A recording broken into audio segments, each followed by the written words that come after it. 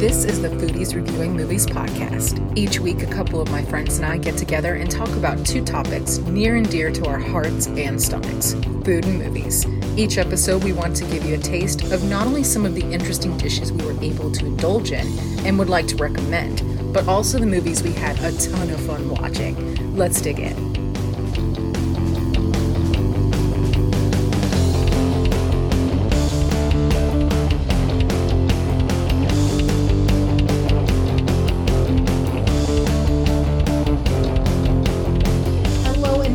To the Foodies Reviewing Movies podcast, Halloween edition. I'm Callie. And I'm Jonathan. Thank you, John, for being here. Also, I wanted to start off by saying a big thank you to you, the listeners. We have been seeing the number of downloads and listens steadily grow, and it's just awesome to see that you're enjoying the podcast and that all the hard work is paying off.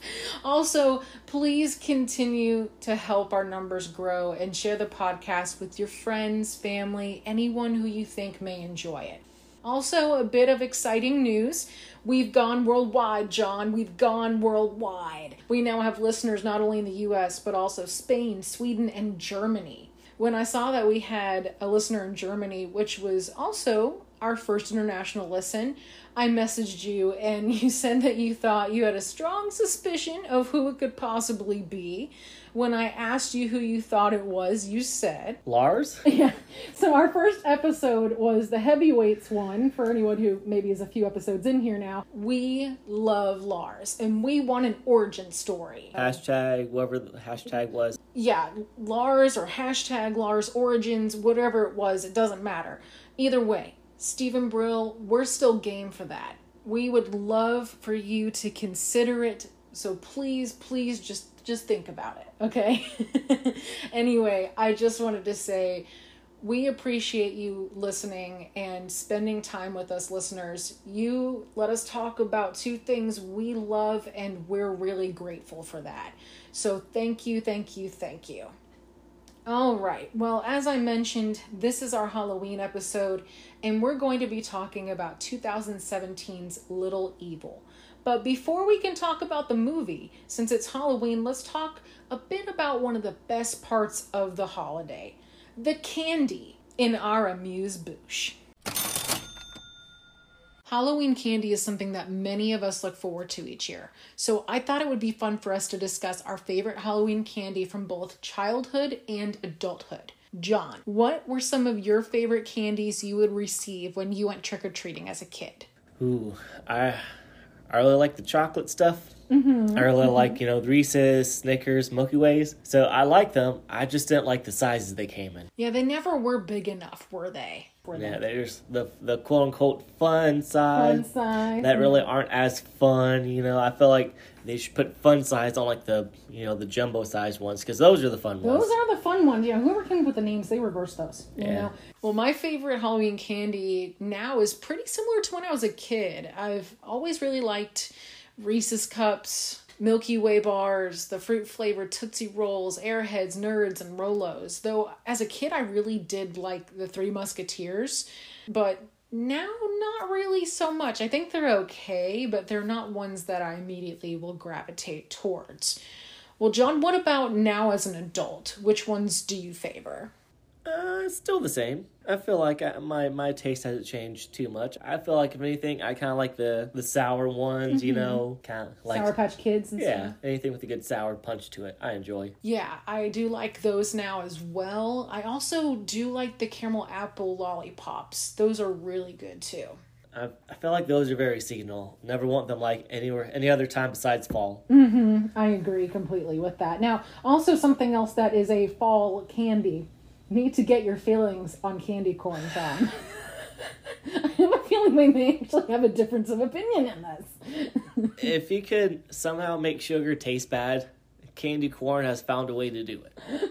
Like, it's nothing but sugar, but it's not good tasting sugar. I don't know how, but I somehow am okay with it only near Halloween. Like, if you give me some candy corn, I'll stomach it and I'll eat it, but I'm not going to go on my way looking for candy corn. Right. Like, if it's in a bowl at a friend's house, I'm going to take a couple pieces out of it just because it does set me up for, like, the Halloween spirit, like people do with, their pumpkin spice and stuff like that.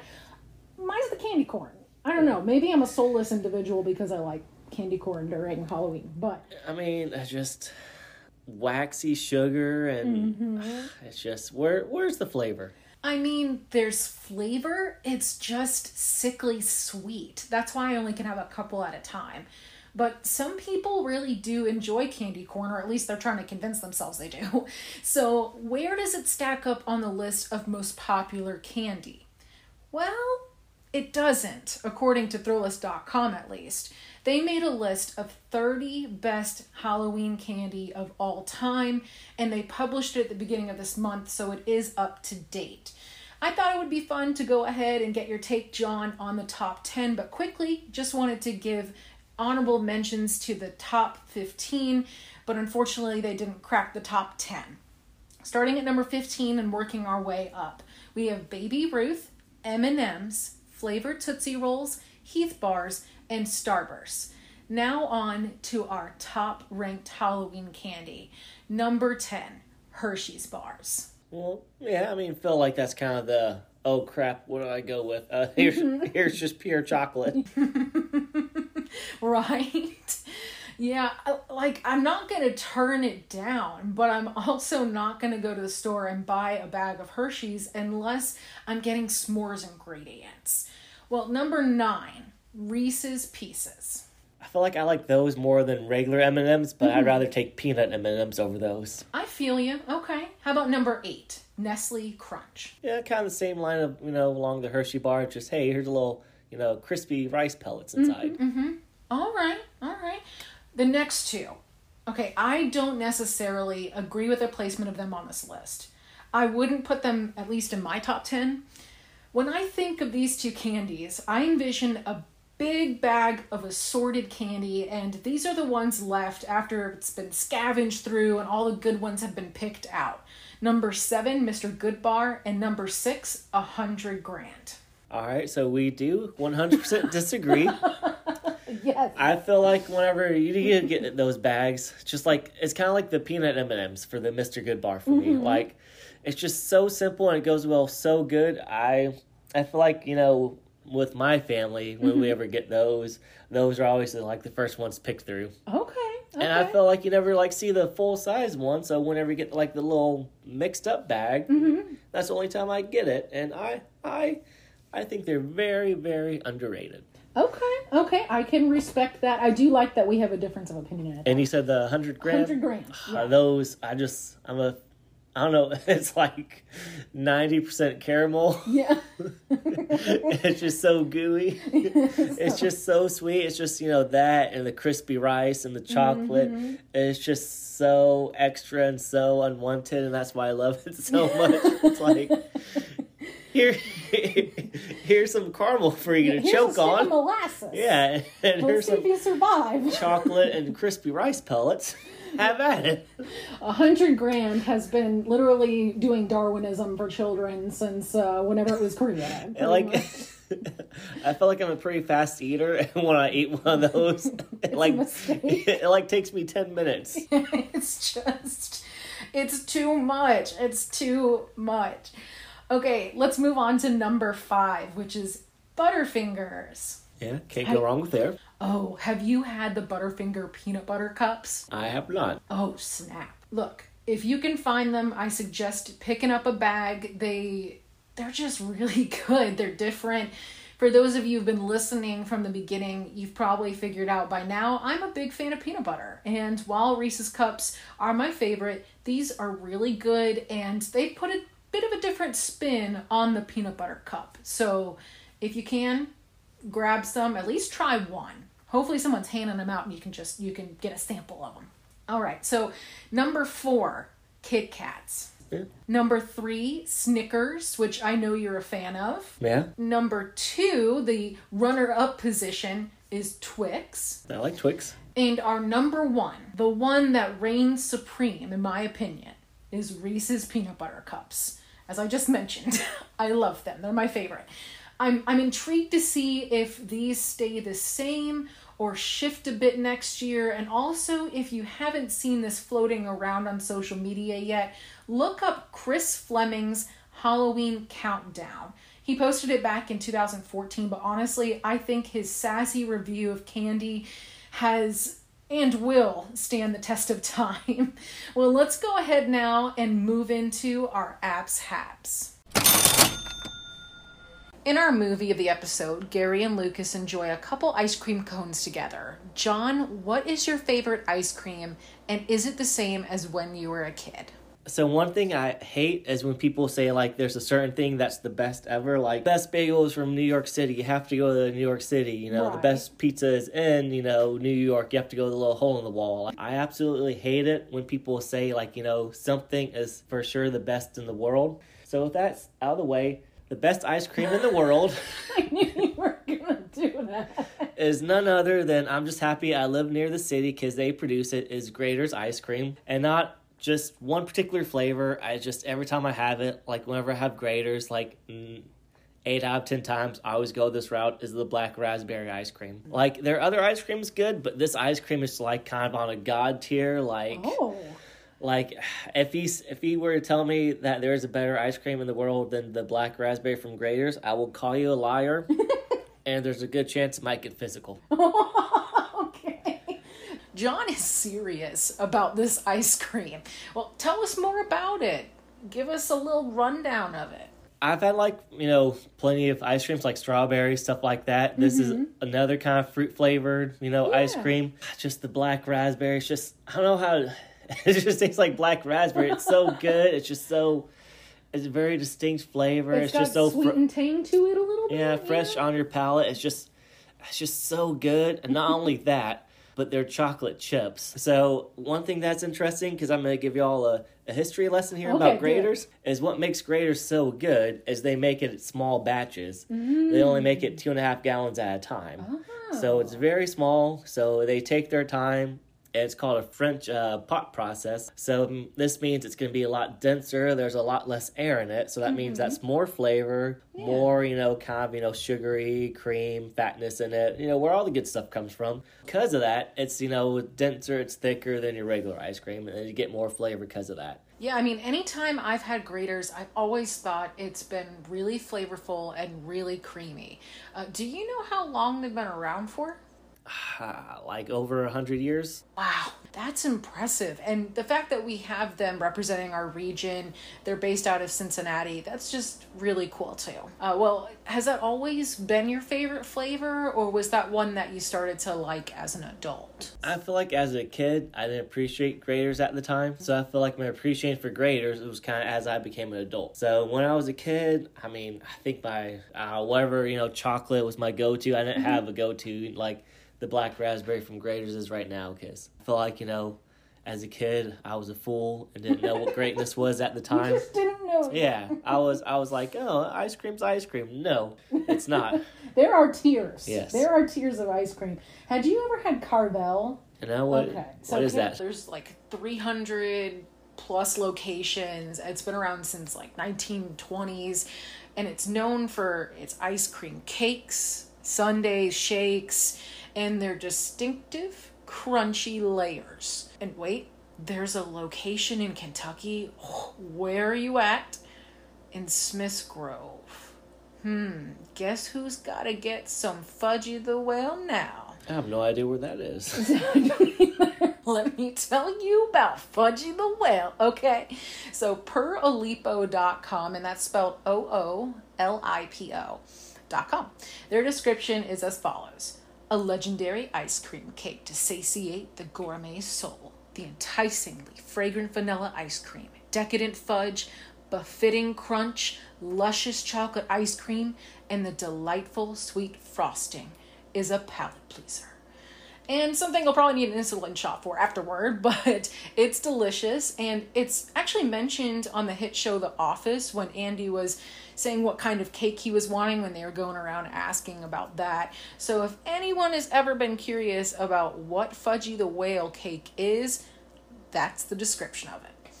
Carvel was definitely a staple from my childhood, and I just really enjoyed getting ice cream from there and from Twisty Treat in Sanibel Island, Florida. The building was shaped like a giant ice cream cone, and I always liked to get a chocolate and vanilla swirl with caramel drizzle on top. while some may say that's a fairly simple treat, that's okay because sometimes the simplest things in life are the best. As for my favorite ice cream now, it's another local business, Crank and Boom. I've mentioned them previously on the podcast, but have yet to do a full in-depth spotlight on them just yet. I'm going to go ahead and save that for a future episode, but look, it's so hard to decide, but my favorite flavor from them would probably have to be their peanut butter and jelly. And it's only available in the fall when the kids go back to school, so it's just a seasonal item, which makes me sad, but also makes me appreciate it when it's here. And the ice cream, it's just this perfect mixture of sweet yet slightly tangy and tart. It has this not too sweet peanut butter ice cream that has had fresh, locally made strawberry preserves swirled throughout it. It's so good. So anyone who's in the Kentucky area and you're here during August, back to school time, check it out. It's fantastic. Well, we're just really lucky to have these two great businesses locally and recommend them if you're coming from out of town and visiting. You need somewhere to get a cold treat. Those two places are great choices. Well, let's go ahead now and move away from the ice cream and sink our teeth into our movie, Little Evil, in our cinematic entree. Parks and Rec's Adam Scott plays Gary, a new husband and stepfather who, as you can imagine, is going to be facing some fairly difficult challenges here in his new role. But none will quite compare to the fact that his stepson is the Antichrist. Gary has just married Samantha, who's played by Evangeline Lilly, and she has starred in Lost and Ant-Man and the Wasp, amongst several other things. She has a 5-year-old son named Lucas, who's played by Owen Atlas, which he was the young Sherlock in Enola Holmes, which was on Netflix. And let me tell you what, this kid does a great job of being downright creepy, I must say. Well, we get to join Gary and a couple of the movers as they get ready to help Gary move his stuff into Samantha and Lucas's house. And I just really like the exchange between him and the fellas because they're sitting there, they're talking about their girls, and then they pull into the driveway. They have sort of these really surprised, shocked faces come up, and they're like, "You moving in with her?" And he's like, "Yeah." And they're like, "Damn, homeboy, lock it down." I'd put up with the demon child if I could, marry Evangeline Lilly. I feel like that's a good trade-off. I mean, I can't blame you. She's a pretty lady. So we have him move in, and Gary is trying really hard to get Lucas to like him, as I feel like most step-parents probably do. And they start talking about their wedding, and Gary is saying that he hopes that the wedding wasn't too traumatic for Lucas, and Samantha sort of is sitting there agreeing with him. So we find out pretty quickly things haven't exactly been the easiest for anyone. There isn't exactly marital bliss going on and a nice family union happening right away. And the movers bring this wooden crate into the garage that has a soapbox car in it that Gary has brought for him and Lucas to work on together.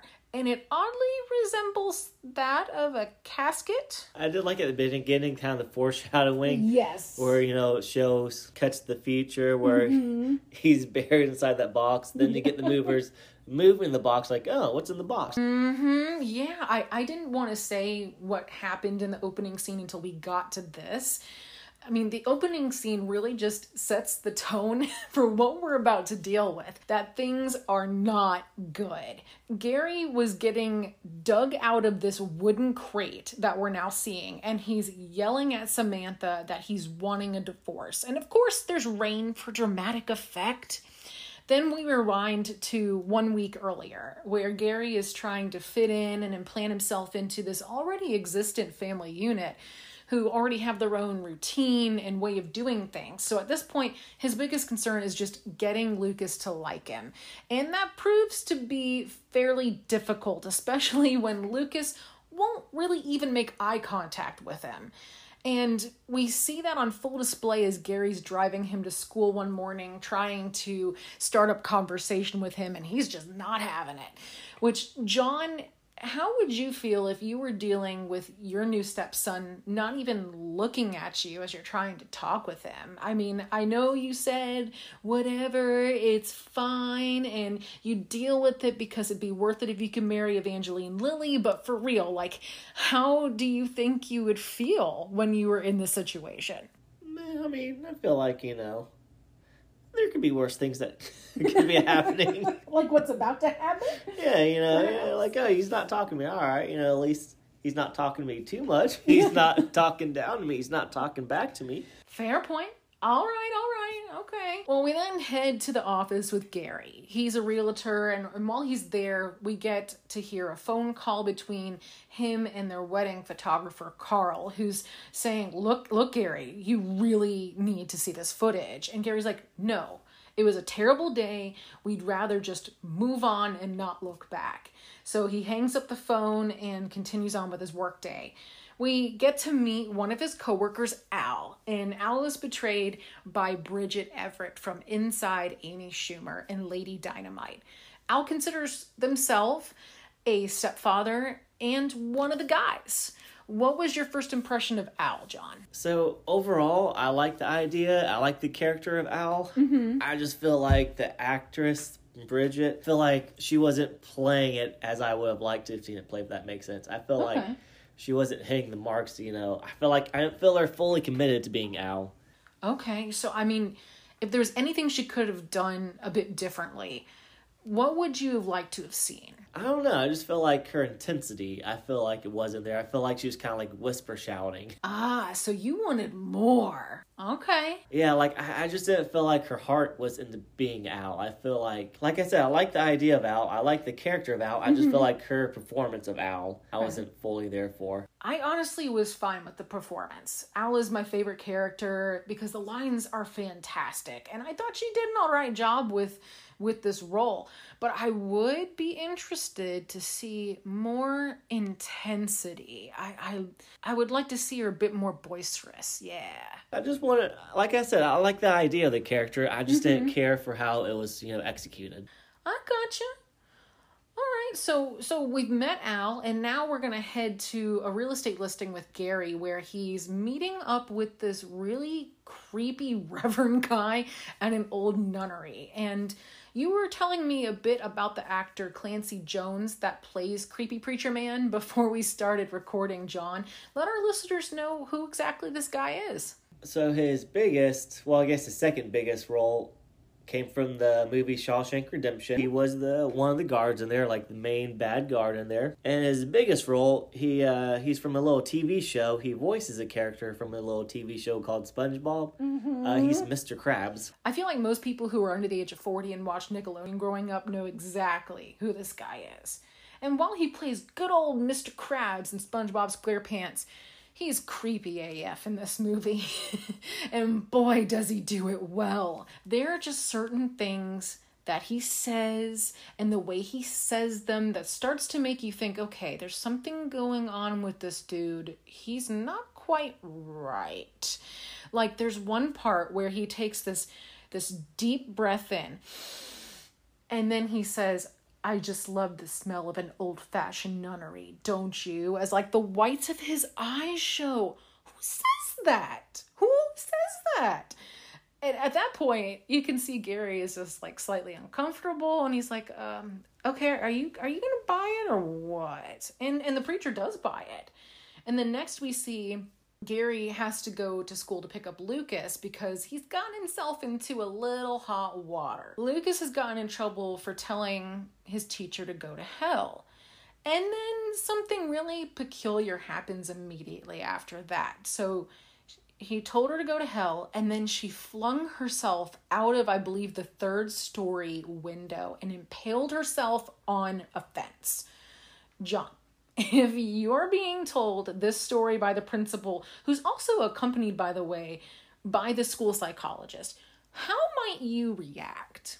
Well, they say teaching's a tough job. That is what they say. If I was sitting there hearing this, I would probably initially think, wow, that's a weird coincidence, and then probably just store that away for later. So while he's there, Gary is told that not only does Lucas need to go see a therapist, but also that he does too. And he's just sort of like, why do I need to go? I'm not the one who did anything. And they just sort of indicated that because he's a new part of the equation, that maybe he could be impacting Lucas in a not so positive way, and just the tensions that come along with a new family member. So he goes home, he talks to Sam, and is telling her just about how crazy the day was, what happened, and she gets super defensive. Like, more so defensive than you need to be. I mean, were you getting that from her at all? I did like her kind of constant denial of the whole situation. I felt like that was some good comedy from it. Like, no, he's just a little boy, you know. Yeah. He can't do that. Like, it's never his fault. Right? I mean, she's just so eager to ignore the blatant truth. And there is a reason behind it. We find that out later. But it just, at first, you're like, woman, what are you doing? And, you know, we're seeing it from the perspective of Gary, who's just learning this as he goes. So we're all sort of scratching our heads a bit. And Sam pretty much just tries to distract him, and she's like, look, you need to go make amends with him. Gary, you need to go make up with him. And so he somewhat reluctantly heads up to Lucas's room. He gets up there, and it's a bit unsettling. There's a lot of weird stuff in there, and then we see Lucas, who he has his face pressed up against the TV screen, but there's nothing playing. It's not like a kid who's just sitting close to the TV screen.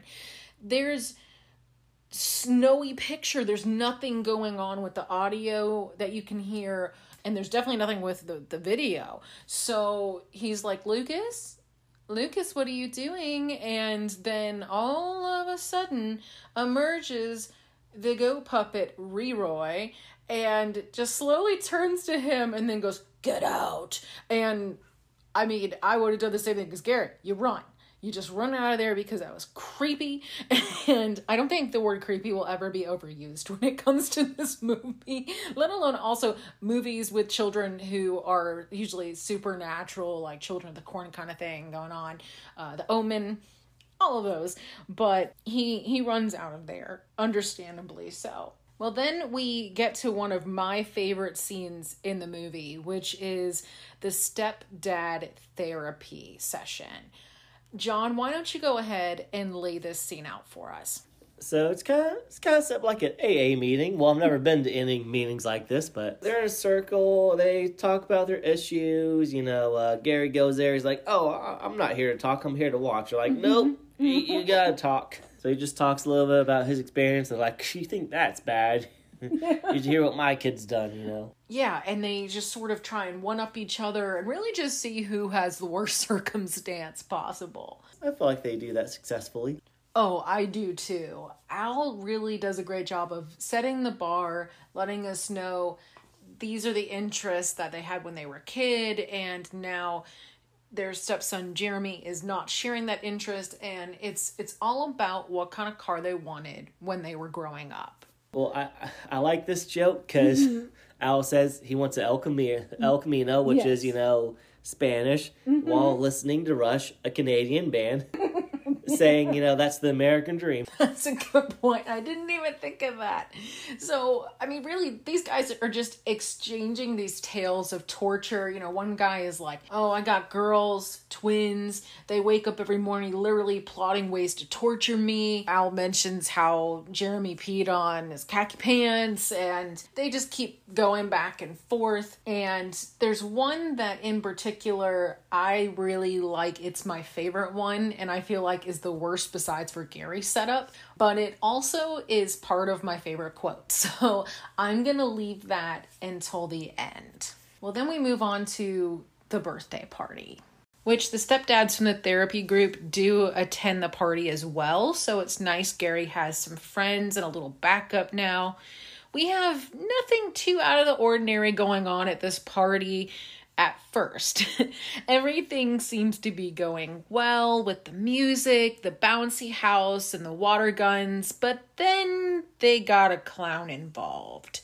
John, what happened with the clown? Well, I feel like who hires a clown still to this day, I feel like they have that certain stigma to them. Mm-hmm, they're creepy. Yeah, but this clown, he's juggling in front of Lucas. I guess to Lucas's entertainment, it's not entertaining enough. Yes. And so he somehow drops the club and catches on fire. Well, as one can imagine, this would be a pretty scarring situation for a child, and Samantha and Gary definitely heard about it from numerous parents who called upset. So they found out that Child Protective Services would be dropping by the next day, so that makes them a bit nervous and uneasy, of course.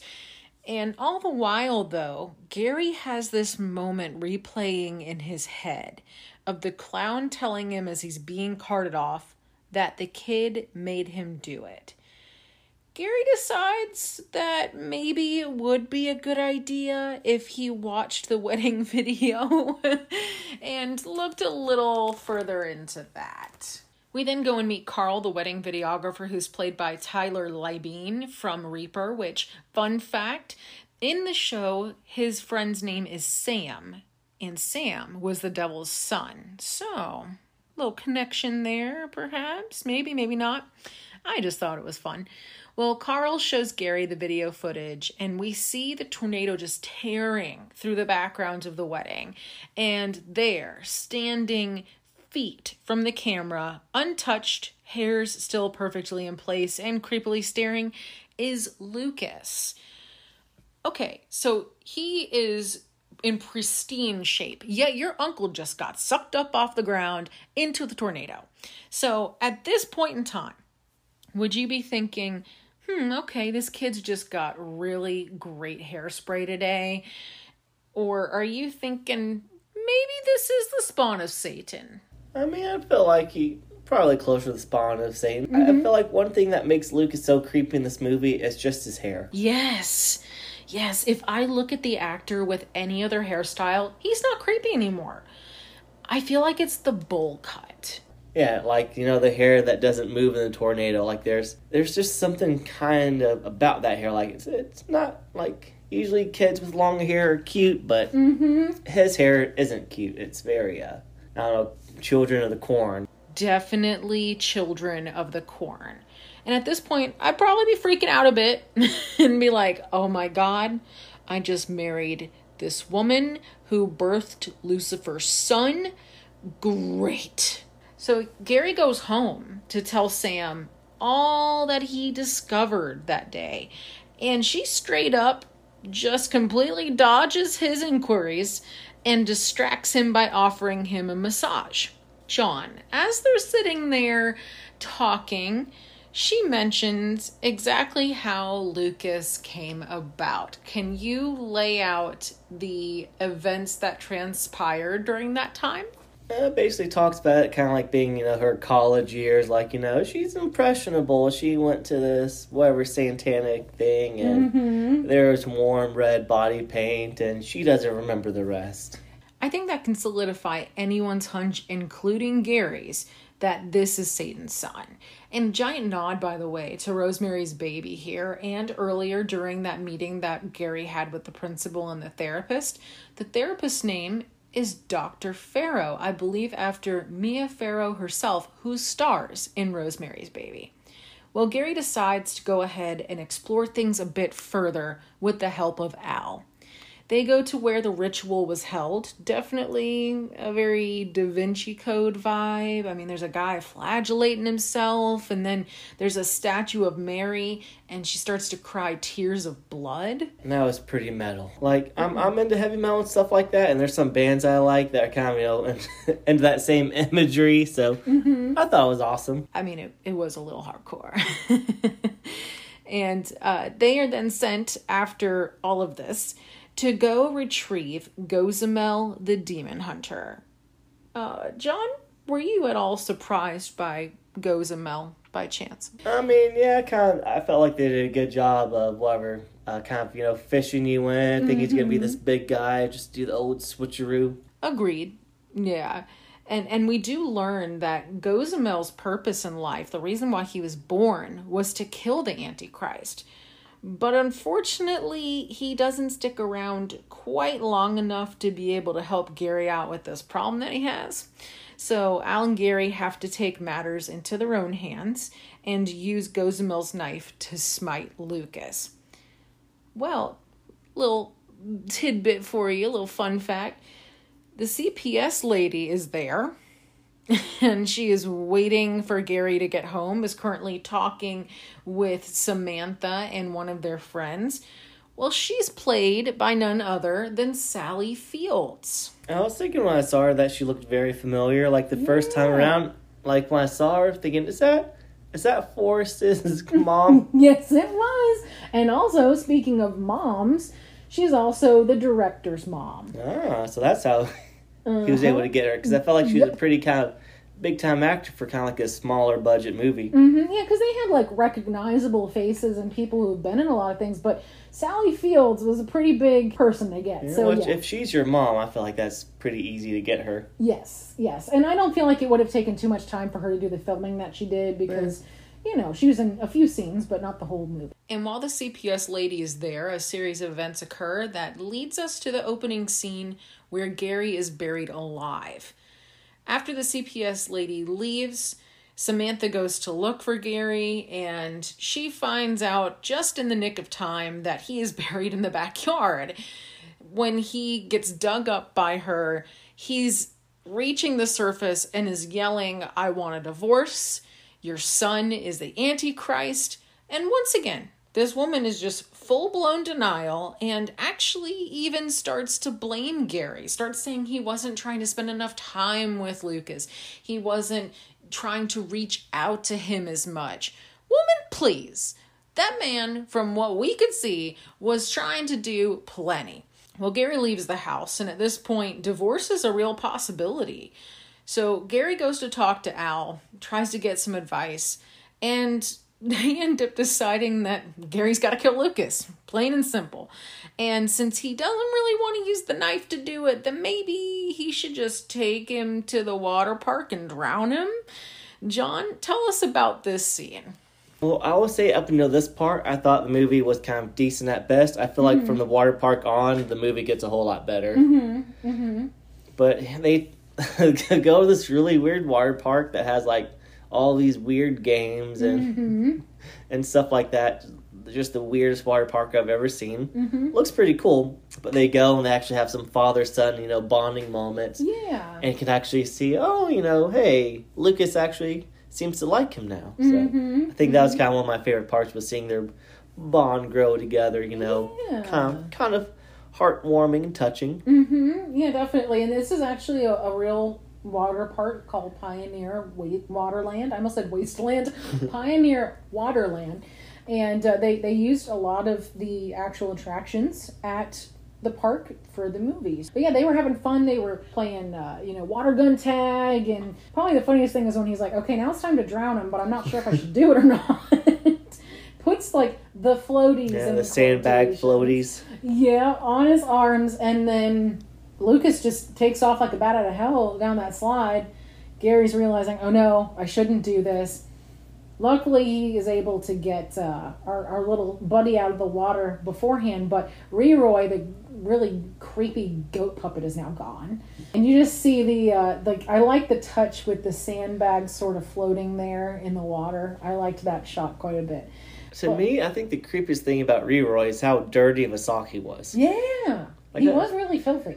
Yeah, so I feel like, if anything, that's the thing that creeped me out the most. Like, did he get a dirty sock, or was that sock just dirty from constantly being worn? Or I feel like it might be the latter, because he has that thing on all the time. I mean, he wore it to the water park. So I'm hoping that's how it happened. He didn't get some random dirty sock, like, hey, this is...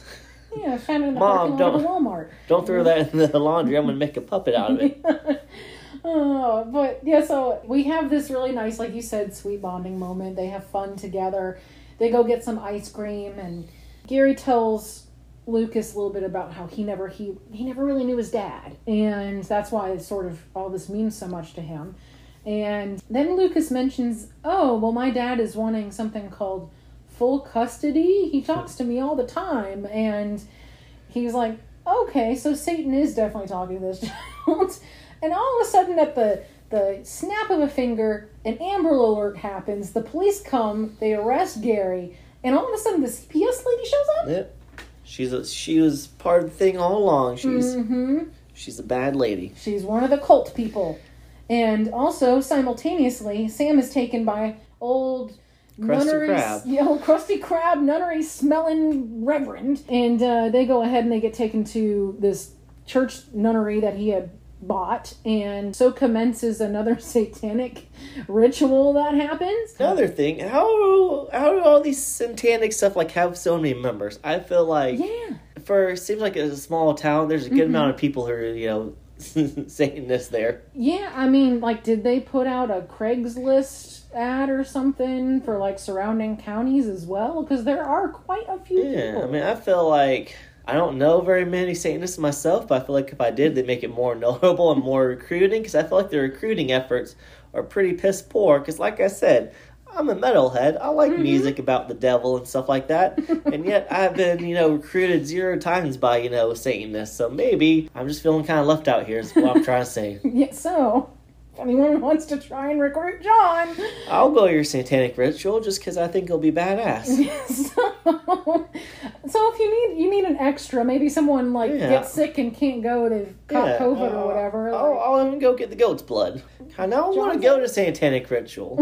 Thanks, Callie. Yeah, sorry for making you realize you've missed out on something really big in your life. That sounds awesome.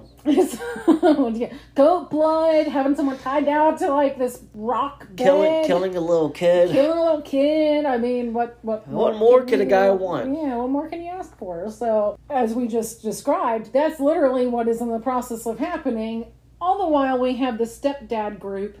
And the badass El Camino. Listening to Rush. Yeah, Gary's gotten away from the cops. He's got his crew with him. They're in the El Camino. They're like, oh, can you make this jump over the cop cars? Look at the thing. It's up on how high are those tires? 7 feet tires. Yeah, they're huge. I would need a ladder to climb up there, which, I mean, that's not difficult with most things in life, but they're huge. And, they go over the cop cars and end up at the church nunnery thing, and they're trying to figure out ways to get in the building. Gary's like, oh, hello, I was the real estate agent. I'm the keymaster. Yeah, they go ahead and do that, and that's where things get really real. They've gotten in, they're in the process of trying to help Sam, and would you go through and do what Gary did in this moment? I mean, it seemed like he didn't... one of my kind of complaints about this movie, I feel like the ending, kind of movies like this, you're kind of finding the supernatural. How do you win? It just doesn't seem that satisfying. He just took a baseball, threw it, hit Mr. Krabs in the head. Portal to hell opened up. He grabbed Lucas by the arm. Yeah. They somehow fell in, but yet he somehow was strong enough to pull themselves out. I just feel like that wasn't a very satisfying ending, in my opinion. Yeah, I mean, they did the whole, Rose, I'll never let go of you, Jack moment. Yeah. He's like, I won't let you go, buddy. Yeah, but then, that huge vortex of fire. Yeah, how do they survive that while they're down in the pit? At least have the eyebrows scorched off. Yeah. No eyebrows were scorched off. Yeah. I needed a little more to that. So I agree with you in that for sure. Definitely would have, how would you have liked to have seen this end? I don't know, that's the thing, because I feel like when it's normal people against the supernatural, against evil, the devil, how do you win? Right? Is he supposed to have a vial of holy water and just throw it down? Is he supposed to fall down the pit and actually punch Satan in the face? Yeah. How does a normal guy beat the devil? You know, besides in a rock off in Tenacious D, the Pick of Destiny. I think that's honestly the only way you can do it. Yeah. So that's it. It would have been so great if Jack Black just came into the scene. during that. Yeah, I don't know how you would either, because there's a lot of movies and TV shows about how to fight Satan, you know. Unless you, like, have something, you know, set up, which they really didn't have anything set up. Like, oh, you know, you take the knife that you're supposed to stab the kid with, and you actually stab Satan with it. Like, I don't know. You know, something like that. I just feel like the ending was kind of rushed and not very, you know, to my satisfaction. Yeah, definitely. That would have been a better take on it. You know, if Satan would have, you know, had maybe embodied somebody, like maybe what if he like embodied that creepy like reverend guy? Yeah, you know, I would have been happy with that. You know, if he's like pushed him in the pit and he died, and that's why, you know, everything got fixed. Yeah, because they really do leave that as a wide open door. Yeah, yeah, because I mean, like, Evangeline Lilly's character does punch him and he does fall. But that's not what made everything better. It just sort of stopped. Yeah. You know? Was Satan just like, oh, this is too much effort, I'm done, I want to, like, wreak havoc somewhere else? Peace out. Exactly. This is taking too long. I'll try and get my son later when he's, like, 13. It's fine.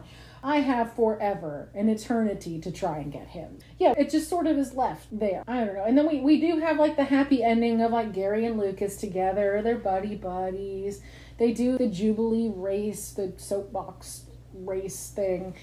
Did you find that portion satisfying? I sort of had like a recollection of heavyweights in that moment. Yeah. I was kind of happy, you know, that they kind of, whatever, Lucas like, you know, screw it. Who cares about the safety test? Let's go have fun. And I kind of like that. Just he wants to be a kid now. Yeah, and I like that too. Like, you know, from what we can tell, there's no more creepy stuff happening, but yeah, I would have liked to have maybe seen like one more creepy thing sort of in the background, and just been like alluding to like there's more problems. Maybe he uses his, you know, his satanic powers to like make the other kids, you know, soapbox fall apart.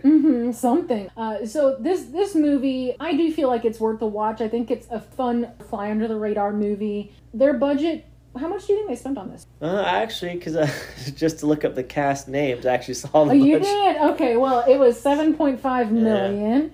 Unfortunately, we don't know how much it grossed because Netflix bought it. Yeah. And they like to play their cards close to the vest. So we have no idea. But we do know that it has some pretty decent ratings. It has a 7.5 out of 10 on IMDb, 3 out of 5 on Common Sense Media, and a 92% on Rotten Tomatoes. So, not too bad. I thought it was decent. Not the worst, not the best. My only issue, I felt like the jokes could have been punched up some more. I feel like there could have been, I guess, how I relate this movie is if you're going to do like a horror comedy movie is to scary movies. And those are kind of more in the line of, you know, Airplane and The Naked Gun. Kind of over the top humor. Okay. So I felt like there could have been like some more, you know, punch up jokes. Like, one example I think would be funny if at his school he was the only one dressed up like that, and like the old school, you know, schoolboy uniform. If he like went to a public school and everyone else was dressed normal and he chose to dress creepy. I thought he did that. Were there other kids in uniform? Yeah, it was like kind of, you know, that was the dress code there. Oh, okay. I think I was just so distracted by him then. Because I think that would have been funnier, you know, if it's like, you know, you see all the kids dressed normal and he's the only one dressed creepily like that. Yeah.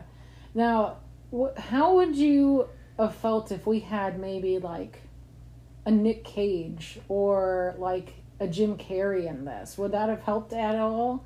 Because I think about like when you're thinking about energy in comedy, like definitely Jim Carrey comes to mind, but also Nick Cage is just sort of fun to watch. Well, I kind of liked Adam Scott's, you know, kind of straight man role in this, kind of, you know, everything being creepy around him. Like, he was the only one kind of like, wait, like, am I the only one here who's not crazy kind of approach? So, I would have kind of kept him as a straight man and kind of had everything else around him go crazy. Yeah.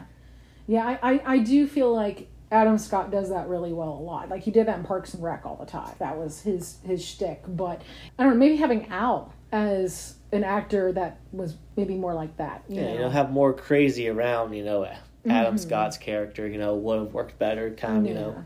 What rating would you give it? Out of 10, I'd give it a 5. Okay. I wasn't blown away. I wasn't dissatisfied. It was a good, decent movie, you know. Okay. I don't regret not watching it, you know. Yeah. Okay. The movie, unfortunately, it wasn't nominated for any awards, but it doesn't matter because we have the most important award that there is on the face of the earth. And that is our Oscar Mayer Wiener Award.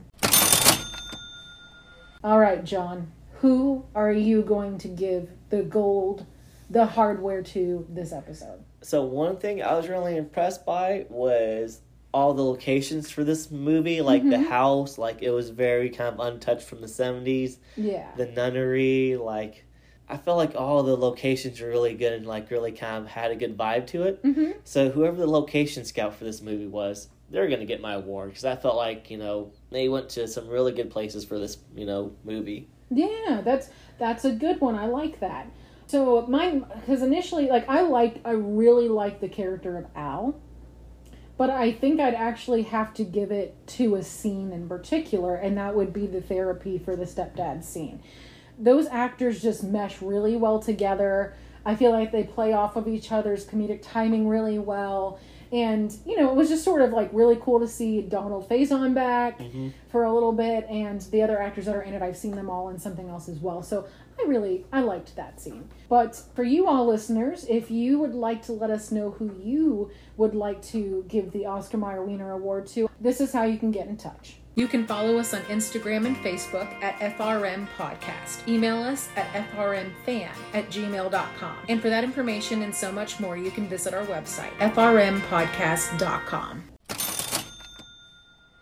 All right, now it's time for our sweet endings. This is where we give our favorite quotes from the movie. John, you mentioned to me you may have a couple honorable mentions, and then... your favorite. Go ahead with those. Oh, so there's a few I liked. I liked it when Gary was, trying to help Lucas up in the room, trying to go to bed when the CPS lady. Yeah, CPS lady was in there, and the friend yelled, "Try reading him a book, you sack of shit." That was a good one. And then I liked it at the baseball game where Al said, "Tell her you're sorry that you called her kid the Antichrist. I do that shit all the time. Sometimes he deserves it." But my favorite was when they were inside the church and one of the stepdads said they both punch really well, like when people run up to them in church. I like that. That's good. Well, mine is from Wayne during the stepdad's therapy session, and here's what he had to say. In the mirror, he was looking at himself knowing what he was doing. Shitting in my sock drawer. And if you think I won't shit in his backpack now, you got another thing coming. I have it in the trunk. I'm not saying we have to do it, but... So that's my quote. I just really love that therapy session. Well, that's our episode of Little Evil. Thank you, John, for joining me. Thank you, listeners, for joining us. Also, thank you to Kenny and Ned for providing the music for our podcast. For Chris Woods, your art skills for our logo. And also, if you like the podcast, you have something positive you'd like to share with us, please, I'm going to do the shameless plug right now. Rate, review, subscribe, or just tell your friends. Just get the word out. The fact that we see our numbers continuing to grow is just really, really fantastic. We're excited about it. We're glad that you're here with us for the ride. So definitely join us next time. We do have a tease coming up for that next episode. So stay tuned and have a great one.